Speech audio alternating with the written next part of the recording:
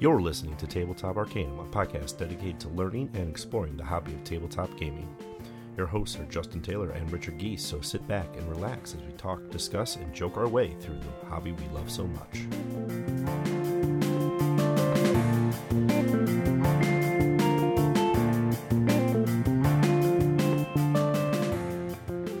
Welcome to the time of the Red Chumba.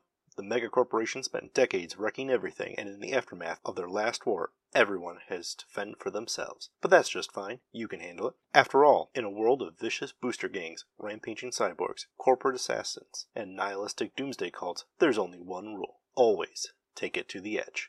Take big risks, get big rewards, be the action, start the rebellion, light the fire, never drive slow when you can blaze a trail. You've hooked your Militech pistol to the interface in your brain, upgrade your cybernetic fists with carboglass blades, and installed cyber eyes that can pierce through the red haze like a morning fog. There's a world full of opportunities out there, just waiting for the right edge runner. Maybe that's you.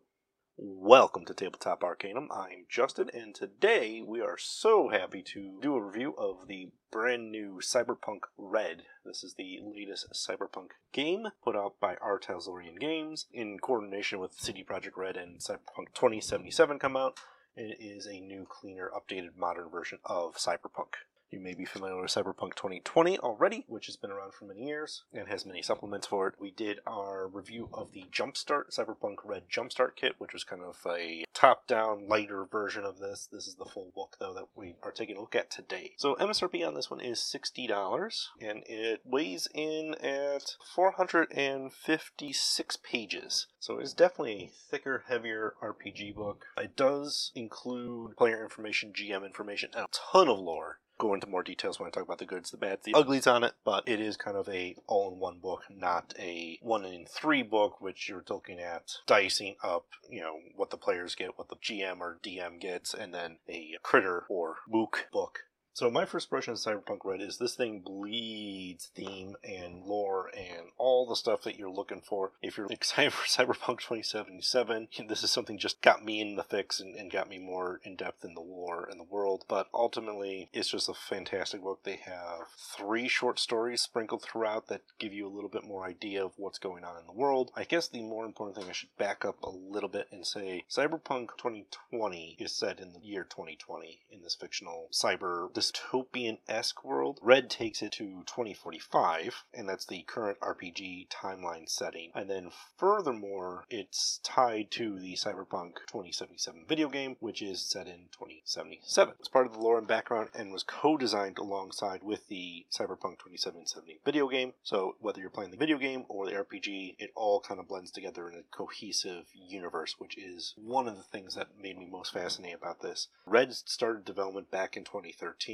side by side with the video game. Even in an introduction, Mike Pondsmith, the creator of the Cyberpunk RPG, talks about how he was approached by CD Projekt Red and kind of went down a rabbit hole from there. It's really neat in that sense. Let me go over some of the good things I like about it. All throughout the book, there are references to different places. So early on, it's the big screech. So do you want to know more about cyberware? Do you want to know more about Neocorps? Do you want to know more about Night City itself or the gangs? And all of them are like, go to this page, go to that page, go to this page. So the book is trying to show you, like, if this is what you want to read, go here. So for quick reference, there's a lot of that. One of the other really big things between each chapter, we have scream sheets and things to just kind of immerse yourself in the world. Things to remember when you're looking at Cyberpunk, though. It is definitely an edgy game because the 4 rules of Cyberpunk are style over substance, attitude is everything, live on the edge, and break the rules. And if you're following that motive, it's gonna feel like edgelords all over the place. It's gonna feel like a game that's running on pure octane. And it is. And it's supposed to feel that way. And if you're doing Cyberpunk right, that's what you should be feeling. One other thing that the book does, and I think it's a fantastic method, and I want to see more RPGs kind of adopt this, is there's 3 paths or 3 kind of ways to build your character in a Cyberpunk game. Street rats, edge runners, and complete packages are what they call them. But essentially, it's a template, a fast and dirty method, or a full-blown calculated, everything you pick is part of that. And they have little tags all over the place of like, this is for street, this is for edge, this is for complete. And the other tags that you're going to see in the margins are data, which again are trying to point you to other points that are more interesting. One of my favorite examples was, one section was talking about possibly where you might find something, and then it mentions the night markets, and it's like, well, if you want to know more about night markets, turn to page X. And that is so super helpful. That's like my first impressions of the book, is like the entire book is designed for you at a gaming table to be able to go where you need to go in this almost 500 page book, fast, dirty, and get you playing again. So for those rules checks, for those inventory lookups, it tries to get you back out of the book as fast as possible, and that is super awesome. So things it does well. I love the Cyberpunk system. For the most part, it's your attribute plus your skill plus a d10. That's it. Then you're going against a difficulty number. You succeed, you succeed. If you don't, you don't. Much like most RPGs out there, it's pretty cut and dry in that. Combat runs very much the same way. Damage runs very much the same way. It's a simple rule set, though there are rules for lots of different things, which is also really nice about it. I was laughing when I was going through it and seeing some of the systems and getting my impression of the genre in the book. They have rules for grappling, which most do, but I don't know another RPG that I've read that has rules of how to use a human shield. It sounds atrocious, and it kind of is, but it's something that would happen in the world, so it would mechanically make sense for them to figure out, like, this is how it would work. One of the more things that I found impressive is a lot of the charts can appear and do appear in multiple places. For example,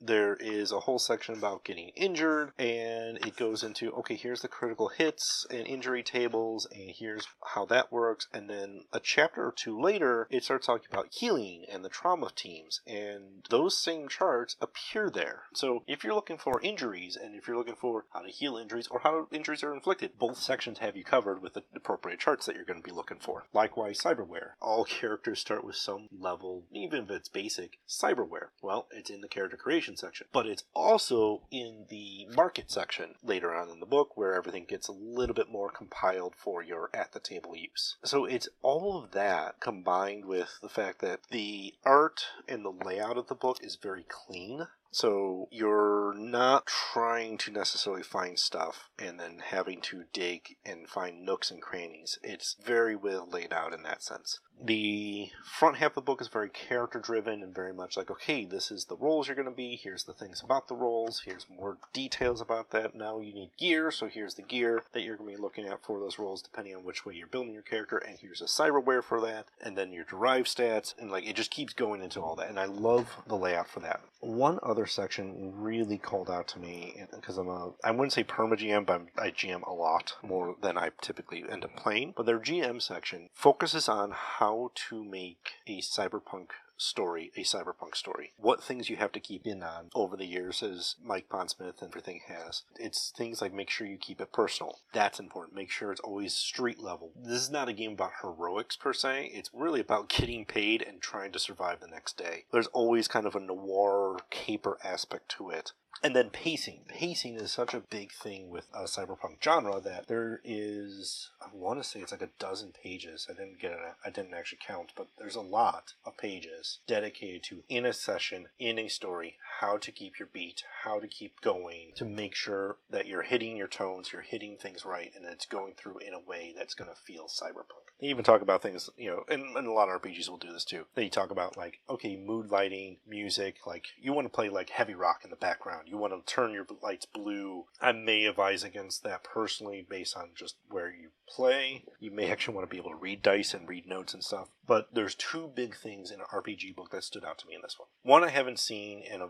very long time, and another I don't know if I've ever seen before. In the Art House Orient group made this a very gender neutral book. Everything is you, yours, your GM, your character, you as the player, or players. It never really aligns any sort of gender terms to those. The only time I've actually found gender terms was either in the narrative stories or flavored text sidebars. And that's because it's talking about a gendered character or it's talking about something in that vein. So accessibility and awareness of that is so awesome to see. And there's so many times you'll see in a lot of older RPGs, he, him pronouns used predominantly. More current or slightly more modern RPGs than that started using he, she, and including the feminine pronouns as well. But it's not universal. It's not taken to the level of, well, let's just make it neutral. You, like, let's face it, you are reading this book. Whoever you are, or they or them, it's okay. On the other piece of the book that I really did enjoy, and this is again from the GM's perspective, it's in the IP or improvement point section. It talks about how there are 4 buckets that most players fall into, and you have your warriors, your explorers, your socializers, and your role players. And I've been at tables with all these types of roles before, and I can literally call out people like, you are this, you are that,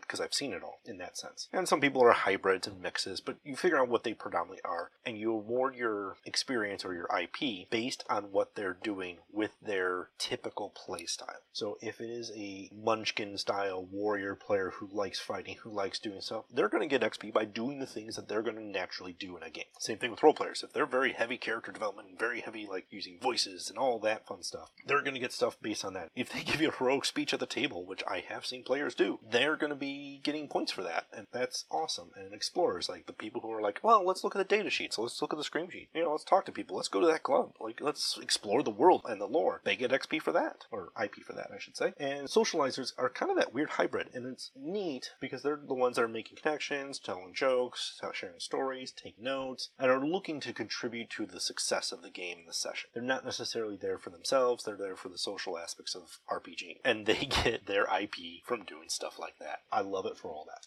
The other big piece I do enjoy is life paths. I've seen this in other RPGs before, but they use random tables and a flow chart. You can also select each box, but it gives you a way to build a cyberpunk-based background that has maybe some friends, maybe some enemies, maybe some tragic things that have happened in your character's background. Stuff that is literally what I call GM fuel and tidbits and stuff that is awesome. Now there's the basics, and then your role gets another set, which you end up going through both for each character, so not only why your character is a cyberpunk, but then, if they are a netrunner, the netrunner specific stuff. If they're a rocker boy stuff. So all of that is brilliant, and I love it for it because I've seen it in a couple games, and most of the games that really pay attention to that enhance the experience by so much. I never really saw it until like Dungeons & Dragons Backgrounds in 5th edition had a little bit of this, but then when they put the Xanthar guys and they kind of made like, how do you make your flesh out your background? That's the stuff that we're talking about here. The Star Trek Adventure game has like, okay, so what did you do in Starfleet? Were you actually part of a first encounter? Like, all of that is really, really critical to why your character is the way they are. And that's also the GM fuel of like, well, they were part of this, or they didn't have this enemy, or they were it's a rocker boy, they were part of a band, but the band kicked them out. Well, why did they kick them out? Maybe they had an ego that the band didn't mesh with, and now they're moving on, and now you can bring that band in as an adversary or a foil to the rocker boy, or maybe that band really needs them back, all sorts of stuff. And then the lore in the book is just all over the place. It's detailed. One of the other great layout features is you have a bullet point history section of what happened from early 90s to 2045, and then breakouts of what those bullet points really mean. So if you really want to learn more about the Third Corporate War, there's a section that expands upon, the Third Corporate War wasn't just between these two corps, but this is how it broke out, this is how the tone of the war, and this is what happened and consequences thereof. All that being said, Cyberpunk Red is a wonderfully modern RPG book that bleeds theme and bleeds narrative interest. The opportunities in the book are going to be the same problems I have with a lot of RPGs. There's a lot crammed in this book, and it needs supplements to expand upon the lore. Net running and the net, especially the post-net, is a cool mechanic for one specific character, and they have systems in there for net running, but it's a little on the vague side because what used to be net running in Cyberpunk 2020 is not true anymore because the net broke, which is a good thing because now it's not heavily laced in systems, but it's not expanded deep enough in this book to really get a full grasp on it. I'm hoping that the Cyberpunk 2077 video game has a little bit more of that, so that if you can combine those two elements, you can actually see what net running looks like and experience it in the RPG. The only other possible inclusion, they have an index, which is going to be a pretty good reference. The character sheet is actually pretty straightforward. It's very text heavy, which is going to be my one kind of issue on it, more so than a lot of other RPGs, because you also have a sheet about all your cyberware. So it's not a crunchy game like Shadowrun will be, but it is still crunchier than, say, 5th edition Dungeons & Dragons game. It's not going to be as option intensive as a Pathfinder game. It hits this weird medium blend of a little bit of everything, which is not necessarily a good thing, not necessarily a bad thing. It's just what it is. Overall, for $60, you are getting a lot of value out of this book. Even if it is just a lore book to you for the Cyberpunk 2077 video game, there's so much in here. There's stories about Johnny Silverhand. There are stories about Alt. There are stories about the Nomads and the Wastelands. And all of that peppered throughout makes it interesting. The downside, I would say, to the book is because it's peppered throughout, it's hard to find one section that says, okay, this is what I need for everything, which is somewhat counteracted by things like the critical injury tables being in 2 spots, but it doesn't completely alleviate that. I would recommend Cyberpunk Red for any RPG group who would be interested in a Cyberpunk game and wants to do true Blade Runner Cyberpunk style dystopian with a little bit of crunch and figures, but not too much to make it a game that engineers need to play. If you're interested in modern settings and a non-dystopian future, but definitely a dark future, Cyberpunk is a game for you. If you like edgy, fun, high-style games, it's going to be great for you. If you're the type of RPG group that is not very keen on modern games, you're going to want to stay away from Cyberpunk. It is so modern, there's not a lick of magic whatsoever in the book. The closest thing you get is some of the net programs that you could battle as a netrunner are named like demons and hellhounds, but that's because it's trying to play on that edge. If you are a group who wants more adventure and wants more heroic moments in your game, Cyberpunk may not be the game for you at that point. It is definitely a more deadly system. It is definitely a more dangerous world. You are not really meant to survive it. I don't think it's as deadly as, say, Call of Cthulhu, but it is definitely where it is recommended that you have at least a backup character in mind. It is recommended to the GM that you are trying to kill your characters. At most cons, Mike Pondsmith, the creator himself, will run the Mike will kill your character table. So that is all a thing to be aware of. If this sounds like it's the game for you, I definitely recommend checking it out. I do also recommend checking out and supporting your local friendly gaming store. And if they are a friendly retailer, ask them about the Bits and Mortar, which is a retailer program that allows them to give you a PDF of a purchased book. Cyberpunk Red is available on Bits and Mortar for that purpose. So you can get your PDF copy along with your physical copy, so you can have some quick references and options for yourself, depending if you're reading it on your laptop or computer, or if you're lugging your books around per normal. That being said, thank you for listening to Tabletop Arcanum's review of Cyberpunk Red. If you'd like to find us on our socials, we have Facebook, Twitter, and Instagram. We are also on YouTube and Twitch. This has been Justin. Thanks for listening. Happy gaming.